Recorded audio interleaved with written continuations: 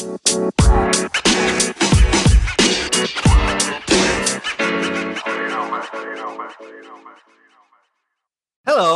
it's Chad Wilson and Emil Calamino. We're here for you on an emergency Gridiron Stud Show because what was that yesterday?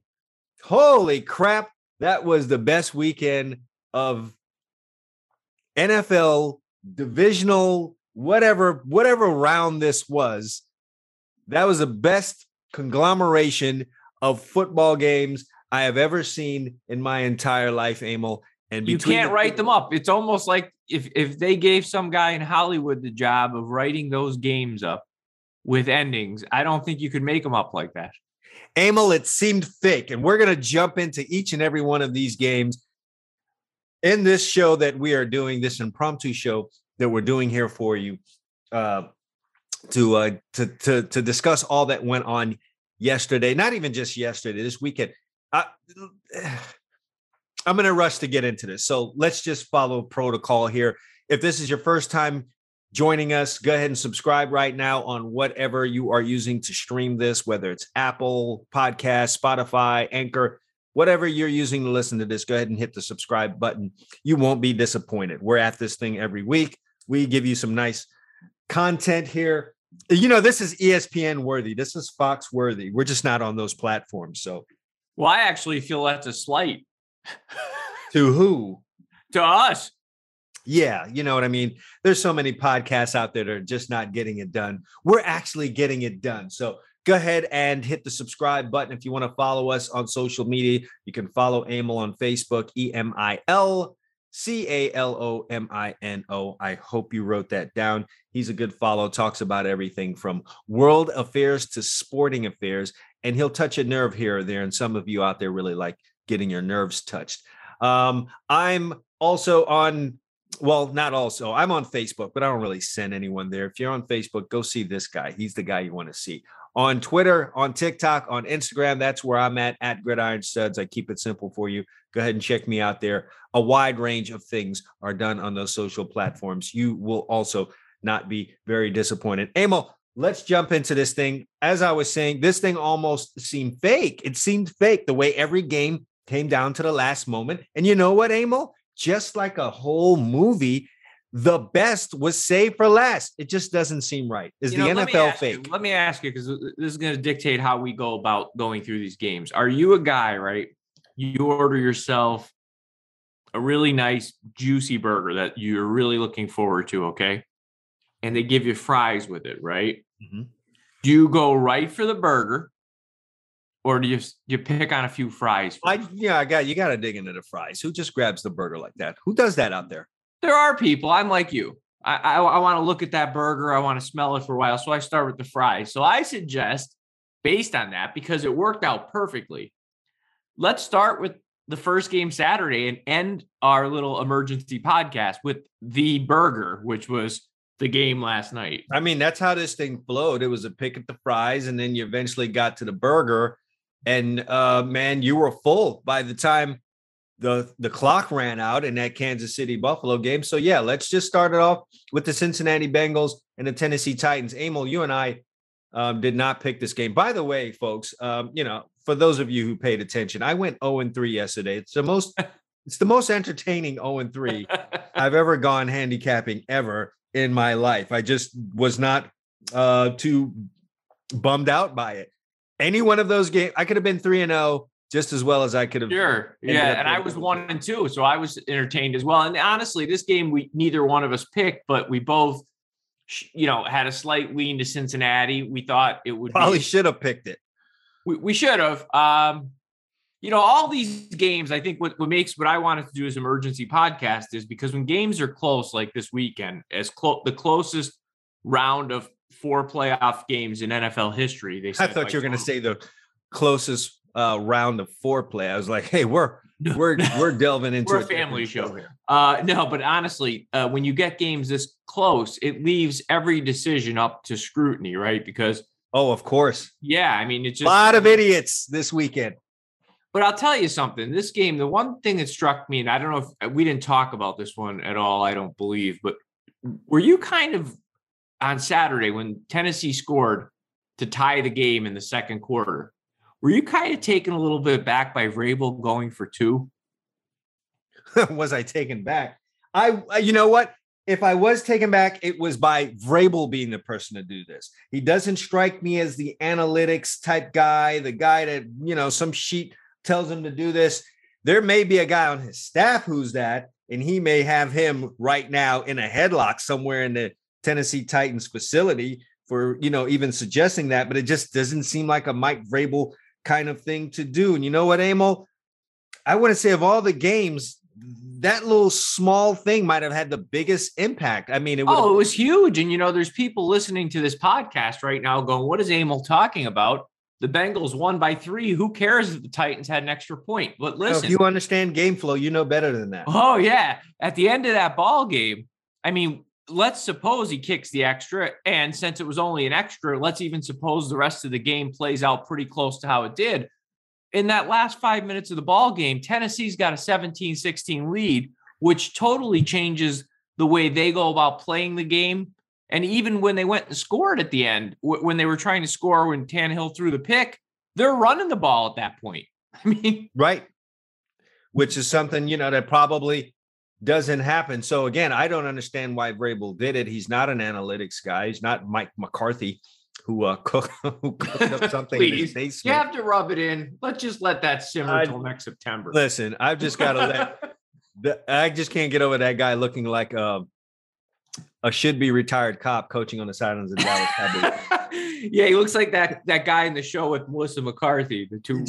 He just looks like the detective that does not close any cases. But anyway, I was just a little bit surprised by it. And you know what, Emil? I've just come to this conclusion after a whole season of this. Analytics, for some reason, just exploded on us this year. And I'm over it, Emil. Yeah, maybe it has a place in this game. But in my mind, as someone who's played it and coached it early on in a football game, you are to apply pressure. And you do that by getting points. Get points, get points, get points. What's the easiest thing to do? Even with the ball moved back for these extra points, kick the damn extra point. You have the lead when you do that. The risk reward on going for 2 made no sense. In everything in life, but when we go through life, we make decisions, and you take several factors into consideration. That can be one of them at different points, but I don't know how you can just blindly go about making decisions. Well, the sheet says when they move it to the 1 yard line, go for 2. You missed that point, and in many cases, now it didn't happen in this game, but in a higher scoring game, teams begin chasing that point. So now the next time they score, they feel like, well, we missed that. We have to go for 2 to get back to 7+7. Then they miss another one. Before you know it, you get to the end of a game, it's in the 30s. I've seen games this year where teams have literally thrown away 3 points in a ball game because they went for 2 3 times. Yeah, nonsense. You're the Tennessee Titans. You run, you choke people out when you get a lead. You kick the extra point, you make it 7-6. Let's say the Bengals get the ball back, they don't score. You go down there close, get a 3 points, and it's 10-6. Now the Bengals are going to start to panic because they're not going to get a whole bunch of possessions. That's the thought process for them. They've got a great running game. They're going to run the clock down. Every possession for the Titans is going to take 4 or 5 minutes off the clock. We have to get a touchdown, and it's 10-6. Maybe they call different plays. They turn the ball over, whatever. They throw too many passes with Joe Burrow, whatever. You go up 17-6. Emil, that game's over. Oh, yeah, definitely. So, yeah, and let me ask you, because you're a student of the game. Do you ever recall, at least in your recent memory, a quarterback getting dropped 9 times in a game and being the winning quarterback?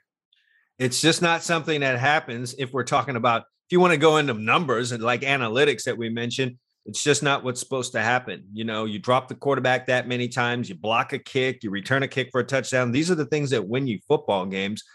But when games are played close to the vest, the way that Tennessee plays games, then yeah, it's against any other opponent that was in the playoffs. You could see that happening against the Tennessee Titans. So, man, you've got to take your hat off to Joe Burrow. Emil, I watched Joe Burrow in person his junior year at LSU. And I've got to tell you, he was quite unremarkable. They played the Florida Gators. They actually lost the game. he threw a pick six in the game that ended it. He threw an interception to Brad Stewart from Florida, who ran it back for a touchdown. And I believe it was one of 4 wins that Florida had that year in a terrible season.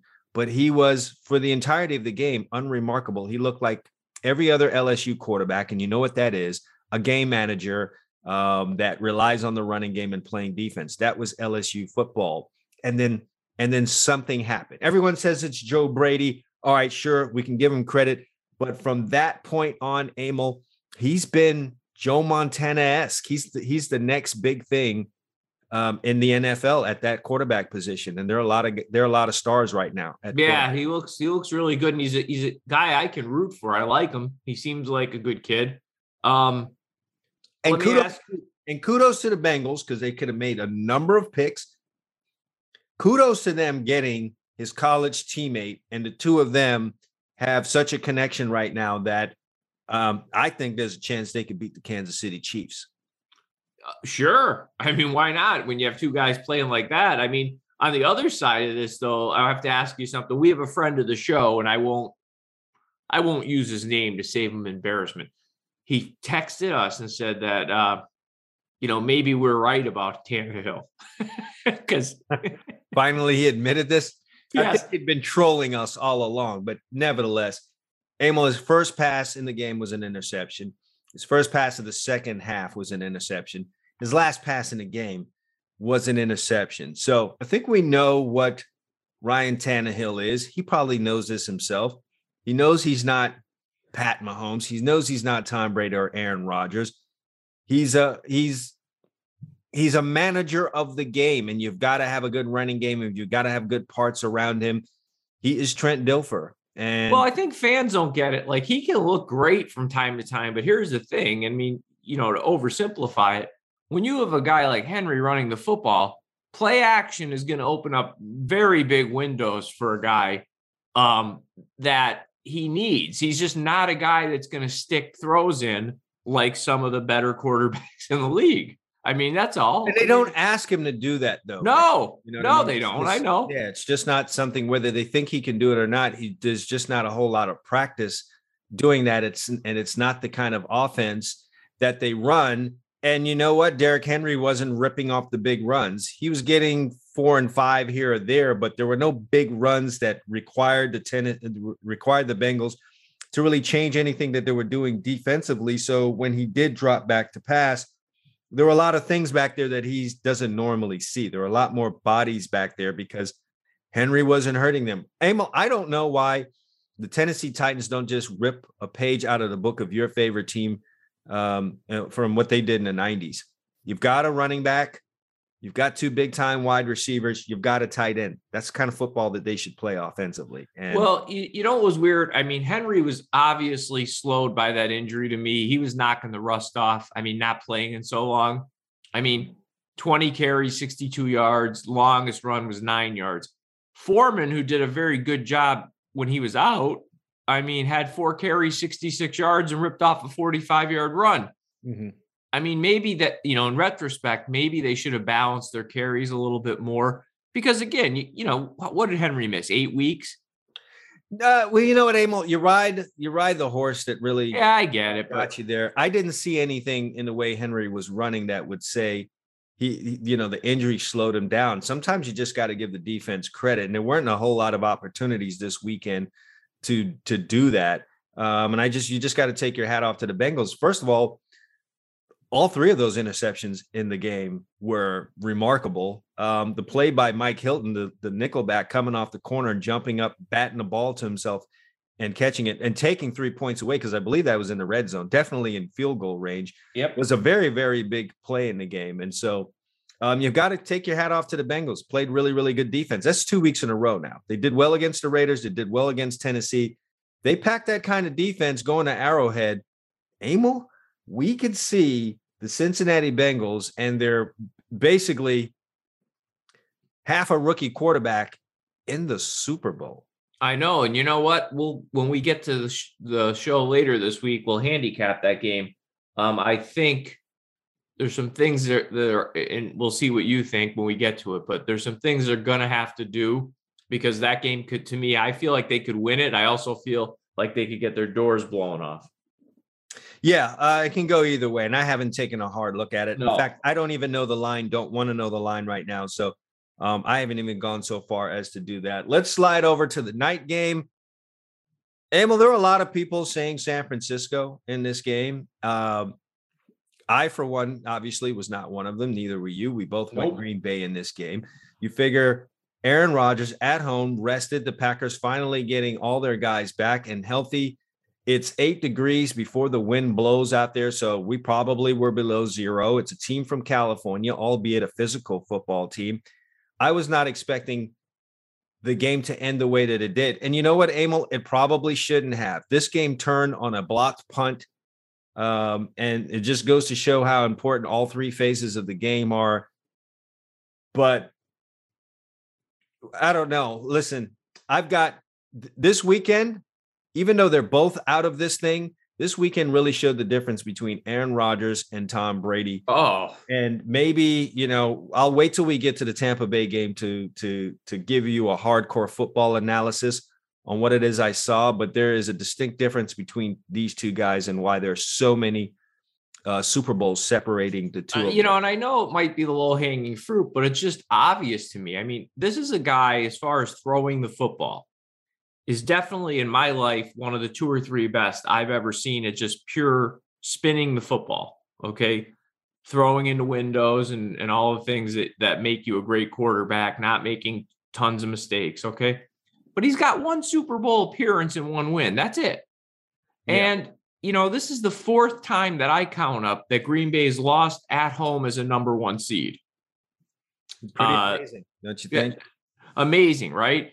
Maybe you don't do the number 1 seed thing anymore. Maybe you need to be a wild card. Whatever. But here's the thing. I made this comment on Sunday, and I obviously took Green Bay in the game like you. I felt they'd win the game. I was wrong. But if you look at the last 25 years, other than 2010, what separates the Packers and the Cowboys? Other than major flameouts and big spots? Not much, other than the fact that they've had a golden arm at quarterback. Well, my point is they won in 96 with Brett Favre. Okay, the Cowboys won in 95. So that makes it really nice. Let's start from 97 forward. That's 25 seasons the Packers have had 2 Hall of Fame quarterbacks as their quarterbacks. And in the 25 years from 1997 through this year, they've made 2 Super Bowls and won 1. Yeah, I mean, if we're going to boil everything down to Super Bowls, then yeah, you have a point. How are they on playoff appearances? Oh no, I did this because one of my friends and I were talking about it. In that time, like, they made the playoffs 19 times. The Cowboys only made it 11. I'm not trying to say it's a perfect comparison. I'm trying to say in not rising up in the big moments, we have fun with the Cowboys because they've done a lot of this kind of crap. As a fan, I can tell you over the last quarter century. Well, the Packers aren't much better. They're saved from the scrutiny only by the Cowboys. Mm-hmm. That's my opinion. I would agree. I think it rather odd that we have not had a Aaron Rodgers, Tom Brady Super Bowl, over the years. Not Tom's fault. He's been there 10 times. Yeah, Tom's there every other year. Yeah. I will say this, Emil, I'm not surprised by any of this. I don't know if we've ever actually, I've ever actually talked about this on the show, or, we've just had conversations about this. I've seen this already. I grew up with this in South Florida. And that was Dan Marino. You just get mesmerized by a guy's arm talent, but then you realize, and the common fan, I think, struggles with this, but there's more to being a quarterback than arm talent. There's a lot that goes into it. And a lot of it is mental and things unseen that people just can't understand. So I guess we're going to get into this conversation now, but whereas you have a guy like Tom Brady, who is of the mindset of making things work, just give me whatever it is we got here. Here's what we got. We're going to make this thing work.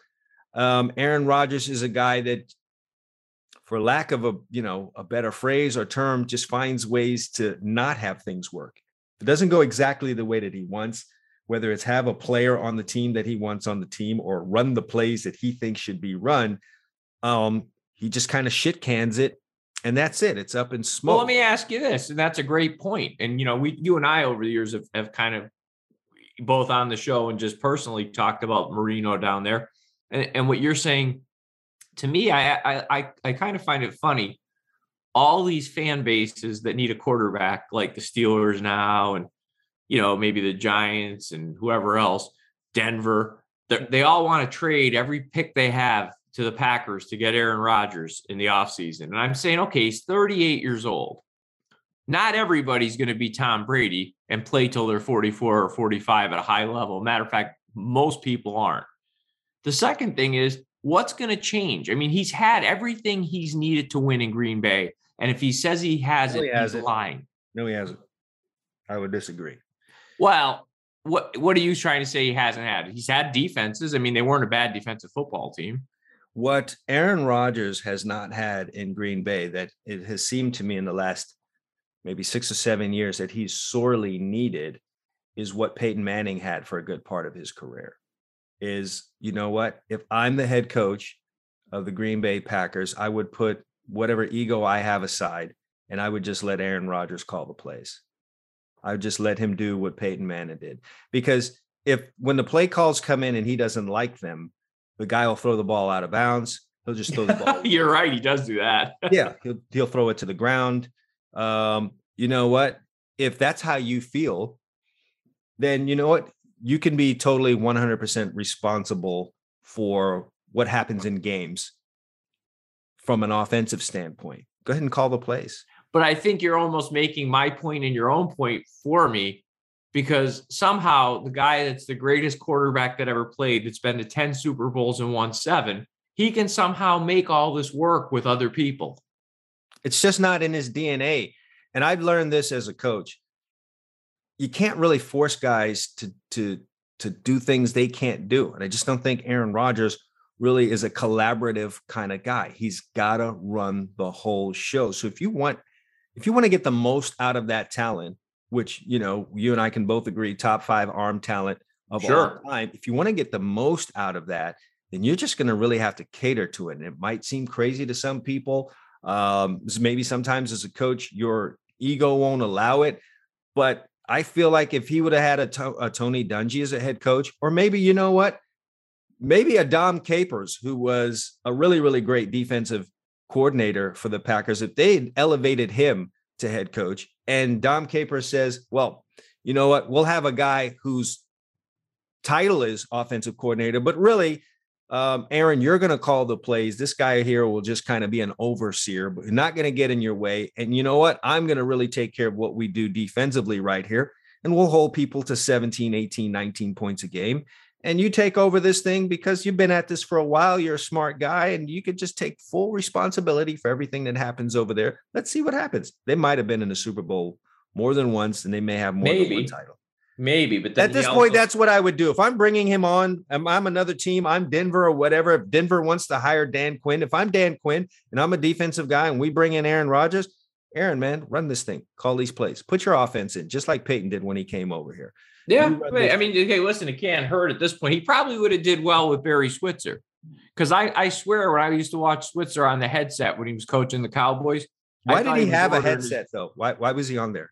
That's what I used to wonder. Why is he on the headset? Because I thought he was ordering dinner or something. Like, yeah, let's not fool around here. I just want you to walk around, don't mess your hair up or anything, and just keep guys coming off the sideline, Barry, because we know what it is. Just let everybody else do their work. There's nothing wrong with that, Amo. There really isn't. If it works and they win, what the hell? You know what I mean? Just stay out of the freaking way. Do the press conferences, and we'll be just fine. Hey, listen, you're preaching to the choir. I'd take anybody that can make it work at this point. Yeah, there's sometimes you can just get in the way. And I think that's what's happened with Aaron Rodgers. So let me ask you, as we go through this game, the 49ers, they made it happen on special teams. And often these tight ball games turn on special teams. They didn't do much offensively. I think they had 210 or 215 yards of offense. They moved the ball, but like in between the 20s. Yeah. Well, let me ask you, where do the Packers go from here? Do they make every effort to keep Rodgers? Do they trade him? What do you think they do? I think it really boils down to whether or not they're able to sign Davante Adams. He's not going to line up at quarterback for the Green Bay Packers without having that guy there. So I think that's just what it boils down to. If you are the Packers, you've got to make an all-out effort to sign Davante Adams.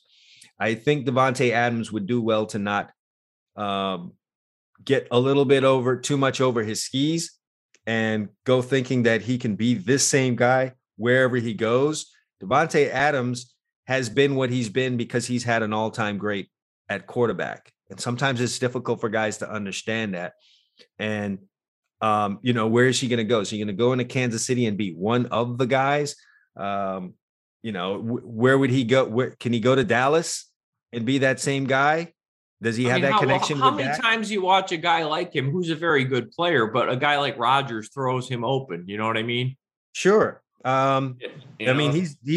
He's very much connected to that quarterback. He's a great wide receiver, but he is where he is in terms of stature in this league because he had Aaron Rodgers throwing to him. So I think a lot boils down to that. You sign Davante Adams, then I think you have a chance to bring Aaron Rodgers back. And I think that's going to play a big part in his decision. As he said, he doesn't want to be part of a rebuild.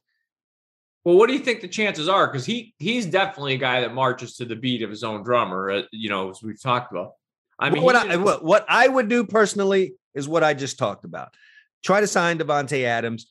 If I bring Aaron Rodgers back, I give him a lot more control of that offense. I'd basically let him call the plays, and I'd fall back as LaFleur. You know what I mean? Right. Take anything away from me. Sometimes you can show your power by not exercising your ego. Here you go, Aaron. I don't know how much longer you're going to play, 2 years, whatever. Go ahead and call the plays. If you go out there and call the plays and you put up 35, 40 points a game and we march through the playoffs and we make it to a Super Bowl, man, you got to give Matt LaFleur. I'll give Matt LaFleur all the credit in the world. Oh, hey, listen, that's your job as a CEO. Your job is to make it work. So now I will say this, Emil, you give Aaron Rodgers all that control and it's a real turd burger. Then it's like, hey, Aaron, listen, we've done all we can do here. I think it's the Jordan Love era. You can go out and call it a career, man. It just, you didn't pile up the Super Bowls. Unfortunately, you came in with another all-time great, but you'll be remembered in this game. And let's just go out the way that you're supposed to go out and call it a day. I would give it 1 year of that. We'll give you a percentage that he quits. What do you think the chances of Aaron Rodgers saying, I'm done? 65-35 against. Okay. There has to be a certain amount of frustration for him at this point. You're never going to catch Tom Brady. Nope. In terms of Super Bowl wins. That's not going to happen. I don't know if you will be able to pile up the kind of numbers that Peyton did. I think you might be behind Drew if you care about that kind of stuff. So what are you chasing? And you'll never be as popular with the Packers as Brett Favre. Right. So what are you chasing at this point? Are you chasing the wind? I don't know. So, I might have been a little too generous on that. It might be 60-40 that he comes back. And a lot of that's tied into if Davante Adams doesn't sign back with this team, Aaron Rodgers is definitely not coming back to Green Bay, and he may just hang it up altogether. Yeah, well, we're going to find out, and that moves us to the next great because you had a lot. Listen, no, let's not leave just yet. I do want to make sure we give the right amount of props to the San Francisco 49ers because there's a certain amount of grit to this football team that was down 17 points in the second half of their final regular season game on the road against a division rival that looks very, very strong right now. And they mustered up enough to bring it all the way back and win that game. They go on the road and win their opening playoff game against the Dallas Cowboys in a very heated back and forth football game that went down to the wire. You go to Green Bay and it just looks like, this is not our day. They've got us smothered here and they figure out a way to win a ball game. They're a very dangerous team and they have as much of a chance of being in that last game as anyone. So got to take your hats off. And then absolutely. If you Deebo Samuel's, Emil, that's a football player. Oh, I like him. He's a guy I really enjoy watching play. Yeah. Between the kick returns, there've been a lot of teams that have lined up wide receivers at running back, but that's to run outside the tackles. This guy's running up in the a-holes. No, he's I'll tell you what, it's going to be interesting later this week because I really want to handicap that game with you. so I won't get too much into it. I think that NFC Championship game is very interesting for a lot of different reasons. Yes. And again, I don't know any lines right now, and that is Neither deliberate. do I. I haven't even looked. Yeah. So, props to the San Francisco 49ers. Typically, I would not want to see a rubber match as a NFC. It's not even a rubber match. Well, is it not? No, they beat them twice this year. Oh, that's true. That is very true. Well, a third time matchup. Yes. But this thing is super, super interesting. And I just don't know what's going to happen there. So I'm anxious to see. But we will by Wednesday or Thursday when we do our show. We'll tell you what's going to happen. Absolutely. So let's slide now on over to Sunday. Listeners, if you love getting cash back like I do, then you've got to get the Get Upside app right now. Get cash back on your everyday purchases without changing anything about how you shop or live. You'll pay however you normally do with a credit card or debit card, and cash back will be deposited directly to your Get Upside account. There's no limit on how much you can earn. Get Upside even works with other coupons, discounts, and loyalty programs. First, you claim your offer, find local offers on everything from gasoline to restaurants and everything in between. Second, you spend, you shop as you would at your favorite spots around town. Third, check in or scan receipts. Check in to log your purchase, and you'll be on your way. Finally, get rewards. Earn cash back and cash out whenever you want via PayPal, e-gift card, or check. It's just that simple. I love coffee, and I get mine for free just by earning cash back from Get Upside. Download the app and get started getting your cash back today. Click on the link in the description of this episode to get started. Man, what were you thinking at halftime of that Tampa Bay Los Angeles Rams? Well, you know what I was thinking as it was going down. I mean, honestly, there's something about teams like the Rams that I don't know if when they get ahead in a game like that, they just wait for something bad to happen, but it's almost like this negative energy. Like I was sitting there saying, is this team like trying to lose this game? I mean, Cam Akers alone, that's a 14-point swing. He fumbles on Tampa Bay's one when they really could have had a knockout blow in the first half. Then he fumbles on his own 30, handing the Buccaneers essentially 7. So there's 14 points. You got a center snapping the ball over Stafford's head when he isn't looking. I don't know, like a slew of errors that, just like what you said about the Bengals game with Burrow getting sacked 9 times. When you make those kind of errors in a football game, a playoff football game on the road, you have no business winning the game. Somehow they were able to do it. But I'm with you, man. They self-destructed in the second half of that game against San Francisco. And here they are doing it again. And I know what happened against San Francisco had to play into their minds as things started to unravel in Tampa yesterday. So God forbid. Let me ask you about at the end of the third quarter, I think the score was 27-13. Didn't you feel, at least I did, watching that game, that the Rams should have been up by about 24 or 28 points? Sure, but also when it was 27-3 at a certain point. Yeah. For some reason, Emil, I guess you can call it the Tom Brady effect. I did not feel like the game was over. Well, no, because you've seen that movie before, but I'm not saying you felt it was over, but didn't you feel like just watching the way the game was being played? Yeah, they were dominating. I mean, Brady was getting hit. I mean, I forget. He got sacked 4 times, I think. Hurried 12. Lip. He got a busted lip. Oh, poor. I know. I do got to say this. I think that was BS by Hockley, calling that penalty on Tom Brady. Oh, that wasn't a penalty. Listen, if 25 years ago, I was with my family, my sons-in-law watching the game, I said 25 years ago, that wouldn't even generate a second look. They used to hit Steve Young and Troy Aikman, the poor guys, to get up with their brain scrambled. And this guy he tried to hold him up almost. Yeah. Here's Brady arguing his case with a busted lip. And, Hockley didn't have enough. I don't know what's the word I'm looking for. Enough sense to just say, okay, I might have missed this call. This guy's going to be upset. They're behind. He's talking to me here with a busted lip. I'm going to just let things slide. He calls a penalty. Yeah, I didn't like that at all. I didn't think it was a penalty on Miller either. Did you? I did. By today's standards. Oh, by today's standards, I'm saying No, As a definitely football, by today's standards, he launched with the helmet and he might have even been late. I mean, Von Miller can pull up on a play like that, but he launched himself into him. Top of his helmet makes contact with Brady's head, pops his head back some. I don't know how how Hockley. about as a late 40s guy that watched a lot of football? What was it? It didn't seem like a penalty to me. I'm sorry. Well, listen, we've come from an era where we saw Bradshaw suplexed and guys got flipped over. And yeah, but let's just say we're intelligent enough to have adjusted to what the game is now. Yes. And by today's standards, that's definitely a penalty. You can't hit Tom Brady like that. Come on. So anyway, I didn't like Hockley throwing the flag. no, total BS. Is like we didn't come here to see you guys. So I'm glad the NFL. I was a little concerned getting towards the end of the season, worrying about the NFL refereeing that I saw this year. There was a stupid taunting penalty that that occurred, yesterday, but I'm happy it just hasn't totally unraveled these great games that we saw this weekend because it was a concern of mine. Nevertheless, the Bucs worked their way back into this thing. They had help, but kudos to them for making the plays. You know what I do question, Emil? I don't like the call on the play with Mike Evans when Weddle hit him late because the ball hit the ground. Oh, that was weird because if the ball stayed up in the air, it would have continued the drive. Yeah, and Evans was the one that batted the ball down almost. It just seemed like, no, that's really not how that should go.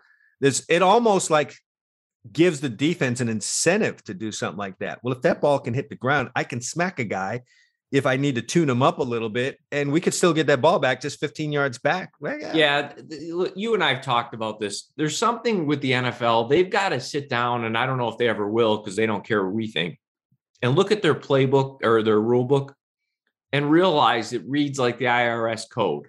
It's quirky. Too complicated. Yeah, it's quirky. Like, come on. And that you're giving these referees a whole lot to think about. But nevertheless, Emil, I just felt sick to my stomach that the Bucs worked their way all the way back into this thing. And I really felt like they had some momentum and they were on their way to winning this game. And then a peculiar defensive call at the end of the game from a defensive coach that, is solid. He's as good as they come in calling defenses, just had a brain fart moment and put your safety, your least of your cover men back there, one-on-one with the NFL's leading wide receiver just seemed bad all the way around, even if you get pressure in there. No safety help, which means a quarterback can just throw a ball up in the air. And Cooper Kupp is a guy with great ball skills. You just put that safety at a really, really... Listen, I'm not saying this after it happened. I said it when it was happening, when they were on. I'm saying you got to bracket coverage that guy at that point in the game. 100%. You've got to do to Cooper Kupp what the 49ers were doing to Devontae Adams. What I'd hoped that the Bills would have done to Tyreek Hill, but I can kind of understand them not doing it because you've got another guy in Kelsey that could hurt you. But I don't know. Listen, Van Jefferson's a really good wide receiver. Obviously, Odell Beckham's a good wide receiver, but in that spot, I'm bracketing that guy. I'm playing man on everyone else, and I'm still keeping, even with the bracket, a safety. Listen, the analogy I've given people is no different in other sports, right? At the end of a ball game, you're playing the Chicago Bulls. There was other great players on the Bulls, but if I'm losing, I'm making Scottie Pippen make the shot. I'm running a double team at Jordan and getting the ball out of his hands. I'm not going to let the best guy beat me. I mean, that doesn't make any sense. I mean, baseball, I'm not pitching to Derek Jeter if Scott Brocious is on deck and there's a base open. Emil, Barry Bonds got walked with the bases loaded. Okay. Right. This is just what you've got to do. You've got to take a page out of the Bill Belichick playbook, which is I'll take my best cover guy, I'll put him on your second best wide receiver, and we'll double team the best guy. And that's what should have happened in that spot. I don't know what Todd Bowles was thinking about in that. I don't know. As a safety, yes, football is a macho game. I can't even say this, Emil, because I just realized Tampa Bay didn't have any timeouts. So there wasn't really anything that guy could do. If there was a timeout, though, I might have burned that bad boy. Todd got me one-on-one with this Kupp guy that's really around 2,000 yards receiving. Probably not a good idea. I'm going to give you another chance at this, coach. You want to call something different? Because this ain't it. And let's give credit. We're here lobbing some insults at the Rams for the meltdown, but Stafford made the throw he had to make. I give him credit. Yeah, I mean, I've been eating crow on that anyway because my oldest son Quincy and I had a back and forth about what we thought Matthew Stafford would be, and he was insisting on me that he's going to be super nice as a Los Angeles Ram, and I was telling them I don't know about that. I'd pump my brakes on it. And I started off being wrong this season, and then we had a stretch in the middle where I was like, "I told you." And now all the yolks on my face, and he won't hesitate to let me know. So well, I mean, listen, he made the throw yesterday and he played a great game. But he did. You got to give it to him. I'm not going to take anything. To your credit, I think you were both half right. I mean, Quincy's right. He threw 41 touchdowns during a regular season, no doubt a big year. He also had 17 picks. Yeah, and it does help the cast that he has, but that was part of why he thought. Right. But I mean, 17 picks in today's game is a lot. It is. Listen, they got it together. The Rams are a really, really great team. San Francisco I'm telling you, as a guy who's been in SoFi Stadium, Los Angeles, like Miami's a front running town. But when that front running is going, it's going. And that place was a party when I was there a couple of weeks ago. There's no telling what it's going to be like. Although, Emil, although I'm hearing the cheapest ticket to get into SoFi this weekend is $750. Wow. As of today. You mean for like bad seats? Yeah. Bleeders, where you're going to be. I'll tell you, it's funny. I was texting with your brother before, who lives in Los Angeles, and you were there back in the 80s. So this is, post that era. Mm-hmm. But my experience, and I get out there enough I've watched games in hotel bars and sports bars out there during football season. The Raiders, the Cowboys, the 49ers, and the Steelers all have more fans in Los Angeles than the Rams. Well, that might be the case in this game on Sunday if the tickets are $750, which I find to be completely outrageous. You're not going to get the diehard fan in there for that amount. A guy certainly can't bring his family into this game if $750 is the cheapest way to go. Nope. I see a lot of these tickets getting put on resale, and I see a lot of 49er fans buying this. Emil, it's probably going to be 50-50 in that stadium. If not more. I mean, they were making more noise last game than the Rams. Yeah, we're looking at that with these kind of ticket prices. And you know what? The powers that be don't really care. They just want to sell seats. And you can expect Matt Stafford's wife to have something to say about it, because at best, I think it's 50-50. They're going to resell those damn tickets. Please believe me on that. Now I'm ready to eat the burger, because let's get it two-hand grab this thing. Yeah, I'm going to grab this thing because I'm telling you, I never saw a quarterback played, and I understand the rules are a lot different today than even 20 years ago. But I've never seen two guys play quarterback at that level in that big of a game the way those two guys played last night. Absolutely outstanding. And I'll start off by saying what a talent Josh Allen is. I posted this on Twitter. It was a picture of John Elway and Cam Newton. I said these two guys had a baby, and they called it John. That's a good analogy, by the way. Yeah, that's the arm talent. That's the running ability, which, by the way, John had running talent early in his career, but no one has really run the football outside of Michael Vick and Lamar Jackson the way Josh Allen does. Josh Allen is not a Lamar Jackson and Michael Vick. That's not the running style. It's more Cam Newton, where he'll bully his way through there and he has a good amount of speed, et cetera, et cetera. And he can reach any part of the field with that football. As can Patrick Mahomes. But I was very impressed with Mahomes' mobility yesterday and the way he tightropes that sideline, making you want to knock the piss out of him as a defender, which you can't do, was very instrumental early on in the game and getting the Chiefs down the football field. Well, he's every bit the athlete Allen is. I mean, here's the thing. Mahomes is smart enough, or maybe just a different style, but he knows how to do it without taking hits. I love watching Josh Allen. I just wonder, at some point that style is going to get you lit up. Well, until then, we're just going to have to enjoy it, because he's a young man running around. It's fun to watch. And I don't cheer for anybody to get hurt. I'm not like that. But I'm just saying, I've been around long enough to know that eventually someone's going to square you up. Yeah. And Emil, this early on in the game, it looked like the defenses might have been doing a fairly decent job.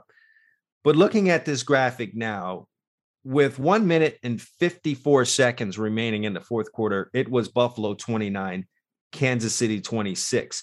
The final on this game was 42-36. I mean, that's outstanding. 31 points got scored within the final, 154 of the game in the regulation part of the game and the overtime, which we do need to get to overtime, but I think there's more stuff we need to talk about. I think there's 2 points I'd like to bring up. The overtime would be the last one. The one before that, and I want to ask you, I didn't ask you about this yet, but I said it when it was happening. If Kansas City was out of timeouts, I would have been fine with Buffalo kicking the ball through the end zone, because if they're out of timeouts, the middle of the field's not available, and I want to eliminate a return at that point, because that's the play that probability is more likely to beat me, hence the Music City Miracle from years ago. But, always a but, when Patrick Mahomes has 2 timeouts and you got a guy like him who could throw the ball 70 yards in the air, okay? When I kick that ball through the end zone, that means there's 3 plays at this point, because he's going to get 2 plays with his timeouts, and he's going to have a third play, whether that's an end zone heave, or in this case, it ended up being a kick. I said, as soon as I saw the 2 timeouts, you got to put this ball, either pooch it or put it on the ground, and a couple things can happen. They can either fall on it and no time runs off the clock, but guess what? They're probably starting exactly where they started anyway, the 25. Or you entice them to try to return it, and they're going to burn 5 or 6 seconds. So even if they get to the 40-yard line, now they've only got 2 plays at most. That seems a little hindsight-ish. If I could jump in, I swear I said it as they were lining up. No, I feel you, and that was mentioned during the broadcast. If I could jump into the headsets of the Buffalo Bills right now, there are a slew of, and I don't remember who went back to field the kickoff, but there are a handful of guys on Kansas City who could pick up a kickoff, even one that's squibbed, and run that thing all the way back. Or in 13 seconds, get to the 35-yard line, get pushed out at the 30-yard line, and allow them to set up for a kick. So you have that in the back of your mind, and you say to yourself, 13 seconds left in the game. We're not a terrible defense. We can kick this thing deep. And you know what? Keep these guys out of field goal range with essentially 2 plays left. And that's just not what happened. Let me ask you this. You got 2 timeouts. The whole field's available. You're starting on the 25. Your kicker's got a huge leg. So 35-yard line, he's comfortable. That's 52 yards. That's easily makeable. They've only got to go 40 yards. That's 2 20-yard bullets from a guy like Holmes. Man, listen, you just got to feel like our defense can stop that. Listen, if you can't stop that, you know what, man, you don't deserve to be in this end thing anyway. So I don't know. Those are snap decisions that are made late in the game. I didn't really care for the defense they ran. Somewhere in between what Buffalo did in that last drive in regulation and what the Tampa Bay Buccaneers called in that last fatal play is the defense that should be run in both of those situations. It falls somewhere in between that. Well, I just don't understand on that play when they need 20 yards or 15 to 20 yards to get within range, how a guy like Kelsey is running down the seam essentially by himself. Because you're probably worried about that other guy. Good God, man. When 10 caught that football and outraced everyone, and by the way, threw up a peace sign, which if we're being a hard ass on the taunting penalty, probably should have drawn one. But he made everyone look like his son out there. And it was just ridiculous. What a talent. And so you're worried about 10. That's who you're worried about, because it's 13 seconds. You're worried about 10. You just don't think 87 is going to catch a ball and travel that far with it.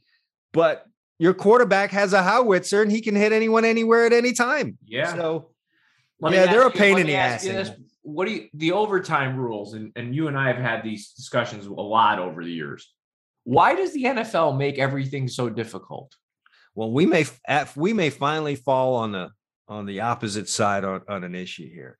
I think all the fans today that are crying about the overtime rules should really, really dry their tears, especially the ones that are saying they should adopt the college football overtime. No, college football is a disaster. Are you out of your mind? Do you want to see these two teams play another hour of football and then be 3 sheets to the wind when they line up next week? I don't think so. No, I'm not suggesting college football, but my suggestion was always this, whether it's regular season or the playoffs. Mm-hmm. You kick off. Yes. Okay. If I throw a pick six or I get safety, well, the game's over. We both touch the ball. Sure. I go down and score. You get the ball. If you score, the next scorer wins. To me, it's like a baseball game, Chad. What if we said, well, first score wins and the leadoff hitter in the top of the 10th hits a homer? I don't think it's quite the same, but I feel like this. All right, you lost a coin toss. That sucks. You still got to play defense. Quite frankly, the Buffalo Bills, as you picked them, I picked them. We had both picked them in August to be in his final game, which, by the way, on two BS type of games, both of our picks are out. We were looking so golden. Yeah, I was like, there's no way we don't get one of our teams in here. And we have a history of doing that. And then the most exciting weekend of playoff football, we went up in smoke on that. But I know where you're going with this. Go ahead. You couldn't get a stop with 13 seconds left in regulation after a kickoff. And then you just let the team walk down the field after winning the toss. Man, you don't belong in a Super Bowl. Well, here's my theory on that. I think the game's evolved to the point where between the calling, the way the game's officiated, the rules, it's an offensive game. And the statistics show you that. And that's where I would fall over to your side. Yes. And to me, if you're going to make the game offensive, well, then you have to account for the fact that there's a higher probability than 20 years ago that the team that wins the toss will score a touchdown. Right. And I just don't like a season ending on a coin flip. Yeah, you can make the argument. Yeah, if they stopped them, they would have gotten the ball. Well, guess what? I guarantee you Kansas City was happy they won the coin flip. Oh, no. Did you see him run off? Right. Like, we have Mahomes. We both know there's a high chance that Buffalo won this coin flip, they would have scored a touchdown. Yeah, because, Gabe Davis that was his playground yesterday, 4 touchdowns. So they probably were going to leave him uncovered once again. I don't get college or the pros at this point. They each have a bastardized system where, to me, it would just be simple. Kick the ball off, you score, the other team gets the ball. They score, next score wins. It's not, to me, it's not rocket science. Yeah, Emil, I will fall over to your side on that. If you're going to change the rules, if you're going to adjust the rules for more offense and make it easier to score, then yeah, I'm with you. The chances are, especially in a game like this with these two kind of quarterbacks and the weapons that they have, that a score is going to happen because we can't hit the quarterback high or low. We definitely can't hit any receivers over the middle. We can't put hands on any receivers outside. And we got 50-yard penalties with guys that could throw the ball that far. So if I heave one up, I might even get a 50-yarder. Absolutely. So there are the chances are a lot higher that I will score a touchdown. And it just seemed kind of wrong for Josh Allen to have sat in that bench for the entirety of that segment of the game and not even get in there. So yeah, if you're going to make it that easy to score, then yeah, maybe we do adopt. And let's be honest, you're a good defensive coordinator. You wouldn't have wanted to try to figure out how to stop Patrick Mahomes at that point in the game. Yeah, you want to accept the challenge, but that doesn't mean I would have been successful with it. I have some theories and ideas, but they're great until guys like number 10 runs around and he outruns the chalk that you put on the board.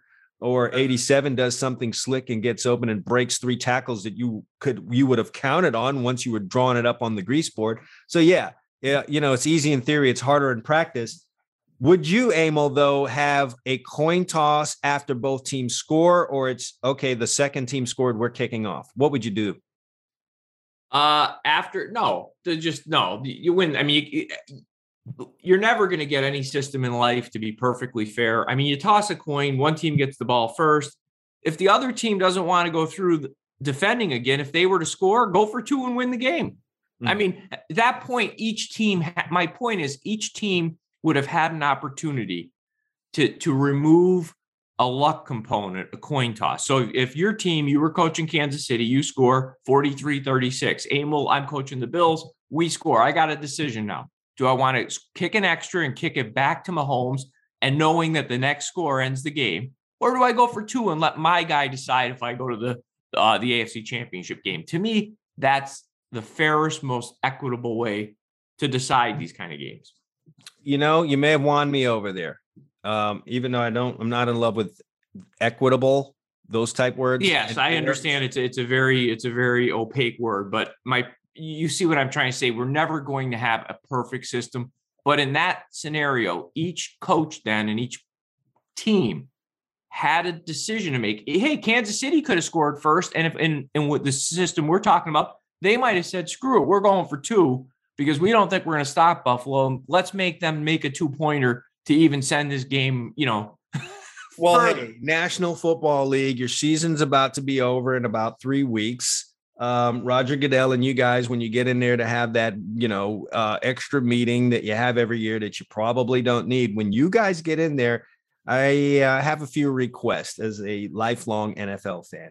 How about we get rid of that taunting penalty that couple of your older screw face 1 foot in the grave general managers wanted to have because they think it's polo. General managers? How about one of these owners? My bad. Not the general. They had their pinky in the air going, "I think it's so wrong." Yeah. A couple of guys with their hand pushing out of their freaking coffins through the dirt decided that they wanted to be and realized that these are people from impoverished backgrounds legally going at each other, and stuff's going to happen and your game has changed. Maybe we get rid of the taunting and maybe we adopt this overtime rule that Emil has presented here, because I think it makes a whole lot of sense.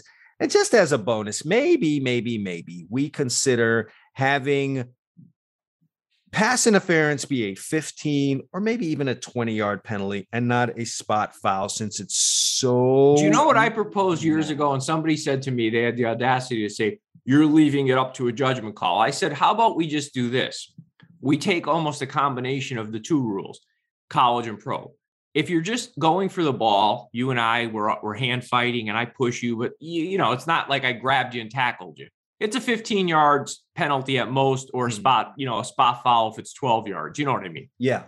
But if I clearly beat you, almost like a breakaway in the NBA when they call the foul, and I just turn around and tackle you, that's the one thing I don't like about the college game. You're beaten and the kid doesn't even he just turns around and says, "Heck, I'll give you." Yeah, it's kind of like the flagrant foul thing. Then it becomes a spot foul and it could be more than 15. And they said, well, I've had people telling me, "Well, Emil, you're asking the official to make a judgment call." They make judgment calls all day. The entire damn thing's judgment. Right. Why can't you think there's not a lot of judgment calls going on with offensive linemen versus defensive linemen? And you better pay closer attention. Yeah. What's wrong with that proposal? I mean, then at least you stop the DB who's clearly beaten from just saying, "Hey, I'll take the 15" when he's already 30 yards down the field. I like it, Emil. You need to, barge your way into that rules committee and take a spot in there and get this thing fixed. So let's just do that. I'm sick of the spot fouls on ticky-tack BS that's getting called. How about the call yesterday in the Kansas City Buffalo game? And I think it was on